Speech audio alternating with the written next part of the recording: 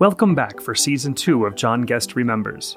This is a special mini-series of the Our Church, Our Stories podcast, covering the ministry of John Guest and the journey God led him on as he became the senior pastor of Christ Church at Grove Farm. These memories have been collected and curated by one of Christ Church's founding members, John Poyster, so that we may have a greater appreciation of what God has done in bringing Christ Church at Grove Farm about as we look forward to where God is leading us today. In Season 1, Pastor John recalled his childhood, growing up amongst the chaos of World War II, his conversion to Christianity, and his earliest years working in ministry. Season 2 picks up with John's earliest ministry assignment after his ordination and one of his most notorious escapades as a youth leader in Bristol. We now invite you to join Pastor John as he recalls what it was like for him in those days as John Guest remembers. Well, the decision for me to go to what was then Clifton Theological College, which later became Trinity Theological College, it was a big decision because that led me to Bristol, England, to which I'd never been. And over the 3 years as a student, as mentioned, I'd gotten involved in a poorer part of Bristol, a rough part, Barton Hill, and gotten involved with the kids there and the families, but mostly the youngsters, the teenagers and middle school kids about that age. And what that led to when I graduated and was ordained in Bristol, which was 1961. So being ordained in Bristol Cathedral, that was related to my first assignment after ordination, which was in Bristol, in the Diocese of Bristol, at a church called St. Luke, with Christ Church in Barton Hill. That was a 3-year, what we would call an apprenticeship or an internship here in the USA. It was called a curacy in England. I was a curate. And the general plan in England at that time was, and it may still be the same after all these years, is that after your ordination you get to work with a senior rector or vicar for 3 years, and then do a second assignment similarly in a different parish with a different vicar or rector for another 2 or 3 years, and then you would get your own parish to lead and be the vicar or the rector, as the case may be. Those terms are generally speaking interchangeable in England. I think a rector has a little more dignity associated with its history, but in reality both are the same position. In any case, I was a curate with a man by the name of Roy Henderson and spent 3 years there, and so he monitored my preaching as I was given opportunity, had to prepare certain sermons in print or in writing for the bishop and the leadership of the diocese. And that's where I was primarily involved in youth. But I remember I did my first wedding there, did my first baptisms there, led worship, Holy Communion, and morning prayer, and worked with the young people, primarily the teenagers and the youth group. We had in the what they called the crypt, that would be the basement of the church, a whole youth centre. So we had there a mechanical workshop, a coffee bar, a five-a-side soccer area, pool tables, table tennis, and a general sort of seating area. And I know that 3 nights a week I would have been working as a youth leader with the young people of the whole community down there, not just those who went to the church. In fact, I would say that most of the kids who came to that didn't go to church on Sunday, which was a great mission field for me. I was very good at soccer. I played, I guess that's immodest to say that, but I played for a local adult team separately from coaching a high school team, playing five-a-side soccer, I would say 3 nights a week, which kept me healthy and very much engaged with the kids. One of our most exciting weekends was a mission we had with another organization in England, which, by the way, I ended up working for in the USA, that same international organization called Scripture Union. And they had a department of that which was like Children's Special Service Missions, CSSM. And we had a major weekend of evangelism when they brought in an evangelist. But a number of our teenage kids got thoroughly converted that weekend and became key players with me in ministry, reaching out to other young people. That was an amazing weekend. And since my heart was always in evangelism, having been one who got converted somewhat dramatically, having a real conversion commitment, that's what I sought for the other young people like I was at the time I got converted, and anybody else who would listen as well. So that weekend led to several of the young people getting converted and some other then brilliant initiatives in ministry. Along the way, I picked up a guitar and learned to play. And I didn't know how seminal that would become to the rest of my life and ministry. But I had an old guitar that I inherited from a younger brother, and it was very cheap and very difficult to play because the strings were so lifted up off the neck of the guitar. But that's what I learned on. And I had learned that there were 3 chords, that if you could play these 3 chords, you could actually play some songs and lead singing with young people. Well, culturally, across England, those were the halcyon days, the early beginnings of what became the English invasion. So here I am, ordained at 61, picked up the guitar that first year, started playing it, and began to write songs. I didn't know music, but I made up songs with the guitar in those 3 chords. I learned those 3 chords. What happened was I heard that there was a young lady, the wife of one of the students back at the college, my theological college, and she could play these 3 chords and lead singing. So I called her up on the phone and asked, could I come by for tea one day? Sounds very English. And would she teach me those 3 chords?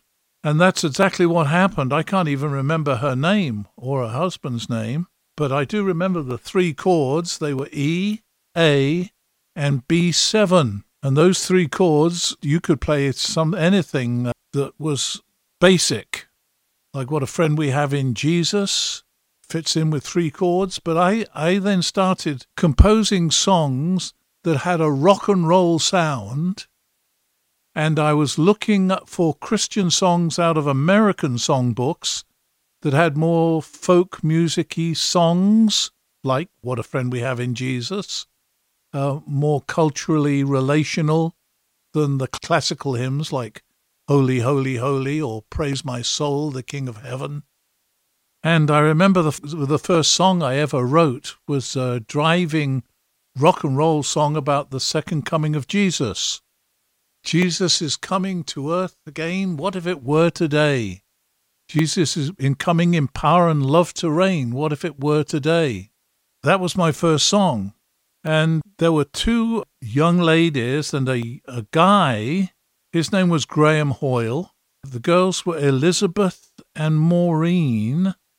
They all 3 had great voices, and we started singing together as a foursome, I singing with them, and learning these songs.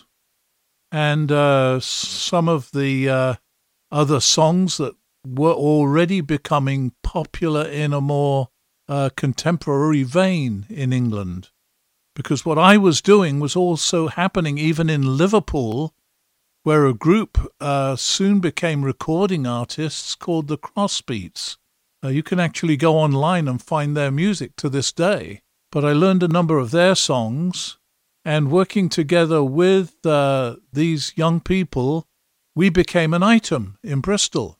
So other youth groups began to ask us to come and play and sing. Years later, I sent a couple of young adults from Pittsburgh over to the same theological college, and one of them married a girl who remembered those days when, as she said it, there was John Guest with all these young girls trailing after him. Oh, Lord, thank you. Anyway, we were quite an item with this music and continued to develop it across those 3 years. We didn't have drums or anything else, just my guitar and the 4 voices. But we picked up on a Peter, Paul and Mary song and some of the Dylan songs, which are basically 3-chord songs. And so we began a piece of ministry which later became very influential here in the USA. Another drama had to do with this group of very rough guys, leather jackets, motorcycle riding guys in my community in Barton Hill, who became part of my youth group. And across those years, I got myself a motorcycle as well. About my 3rd year into my curacy, we decided, me initiating it and getting these tough guys with me, to kidnap the beauty queen of Bristol University and hold her for ransom. Now that sounds pretty rugged on the surface, like illegal and dangerous and could get you in jail. But that was not the case. So to backtrack, within the British universities, that would be Oxford, Cambridge, Bristol was one of the old universities, they have a week that's called Rag Week. And the students pretty much take that week off, and maybe the week before it as well, to prepare and pull off stunts throughout the city to raise money for charities. And they didn't call her the beauty queen, but that's what she had. She was called the Rag Queen. It had nothing to do with rags and riches, that kind of rag, but stunts that the students would be pulling. And they were very high profile, and they were allowed to pull off really very stunt-like things in the city. For instance, at one occasion at Oxford University, I remember, they dressed up as workmen, set up a little tent in the middle of a crossroads in Oxford, right in the heart of the university, and then began to do some work around the edges of that intersection as if they were real workers working for the borough of Oxford. But what they had done is get a toilet and cement it to the ground in the middle of the crossroads inside the tent. So they set it in concrete and then waited for the concrete to harden and then took away the tent, and there was a toilet sitting right in the heart of the crossroads in Oxford and that sort of thing. Whatever else they did, but it was all part of a fundraising deal. They would be out on the streets with cans to collect cash off of the passers-by. So the Rag Queen, the beauty queen of Bristol, we determined to hold for ransom. Now, other universities did this. What they would do to get some of the money that was being raised, say, in Bristol, would be that students from another university would come and kidnap the beauty queen, and so she was under guard all the time, because their ransom would be you'd have to take some of the money you raised and put it in their kitty for their charity. Well, I needed money for my youth group to pull off some of the stuff that we were doing. We were not a rich community. There wasn't a whole lot of money available out of the church.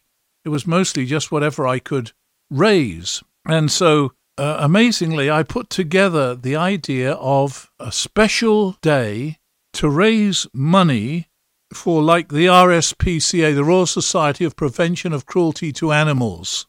I had posters made up.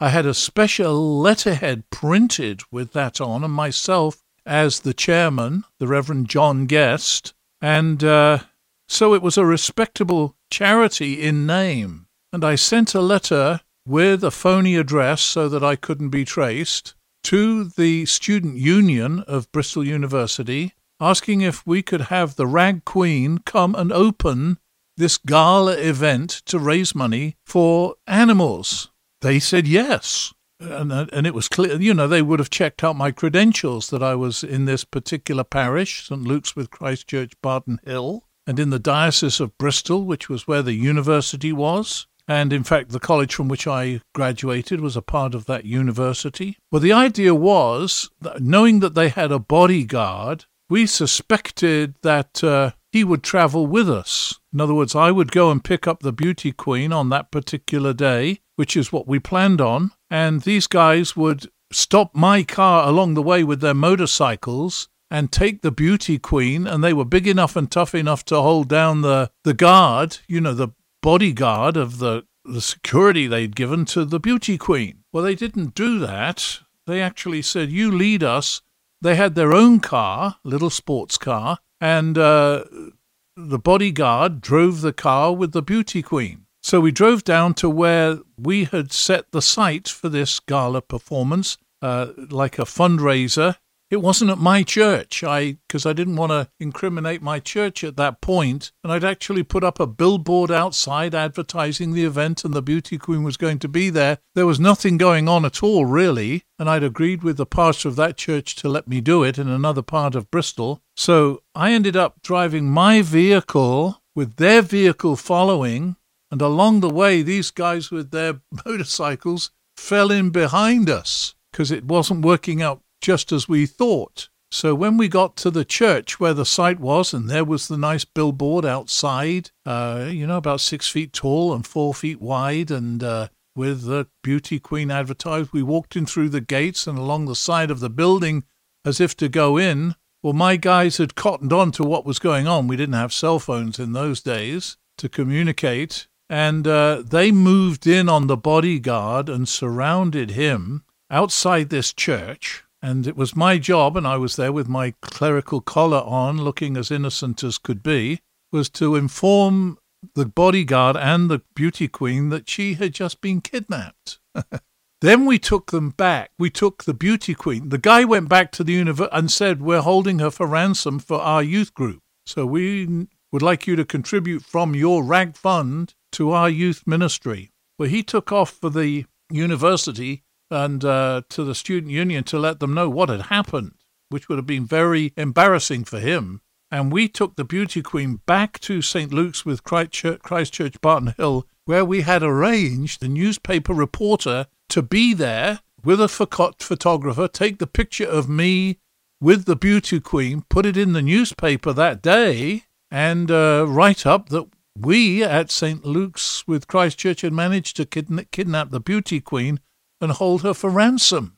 And having gotten that picture and all that information and off to the press, we took her to the suburbs of Bristol, where we had a home already prepared to hold her until such times as the university students came through with the ransom. Well, unbelievably, she escaped. She went to the bathroom and nobody had the savvy to go back into the bathroom with her. She climbed out through the bathroom window and hitchhiked back into Bristol. But in the meantime, this is very dramatic. This got the big time in the newspapers. They sent the bodyguard with a group of husky students down to my parish, St. Luke's with Christchurch, and kidnapped my vicar. They knocked on the door. The last he was seen that morning was a Saturday morning, was going out, being carried out, belly down, head first by these students, put in the back of a van and driven back up to the student union. And so the message was left with his wife that we would not get the vicar back until they got their beauty queen back. Well, that made headlines in the newspaper about a vicar now being kidnapped by the students and the circumstances of that kidnapping. Meanwhile, I went back to the vicarage and because I got that message via phone in the house where we were out in the suburbs. So I then shot back into town from the suburb and went to see the vicar's wife, Elizabeth. And so I knocked on the door and she came to the door and I said, do you mind if we don't get the vicar back? That we hang on to the beauty queen. I said, I can do the services tomorrow and preach if you don't mind not having your husband home. So she said, oh, that would be perfectly fine, and laughed about it, and that was that. In the meantime, the beauty queen had escaped, gotten herself back into town, so that when she got back, we got our vicar back. But, of course, now the reporters are calling up the bishop. The bishop is called a lord. So he was the Lord Bishop of Bristol and had a seat in the House of Lords, which is the senior governmental institution of British Parliament. You've got the House of Commons and the House of Lords. So he was the Lord Bishop of Bristol. And Oliver Tomkin, he was the bishop who'd ordained me, actually. And he was asked, what do you think of this, with your curate kidnapping the beauty queen and now your vicar's being held, one of your vicars being held? He said, well, I think that's perfectly splendid, because it's all part of the game of getting money out of Rag Week for our youth ministry. So that was one of my memorable escapades to raise money for our youth ministry.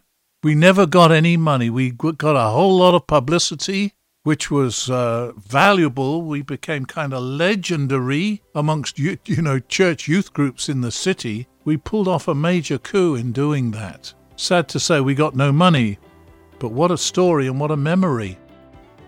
If you are enjoying this podcast, let us know on our Facebook page. You can find more episodes of John Guest Remembers and Christ Church's other podcast, Our Church, Our Stories, on our webpage, ccgf.org, or wherever you find your podcasts. Thank you for listening.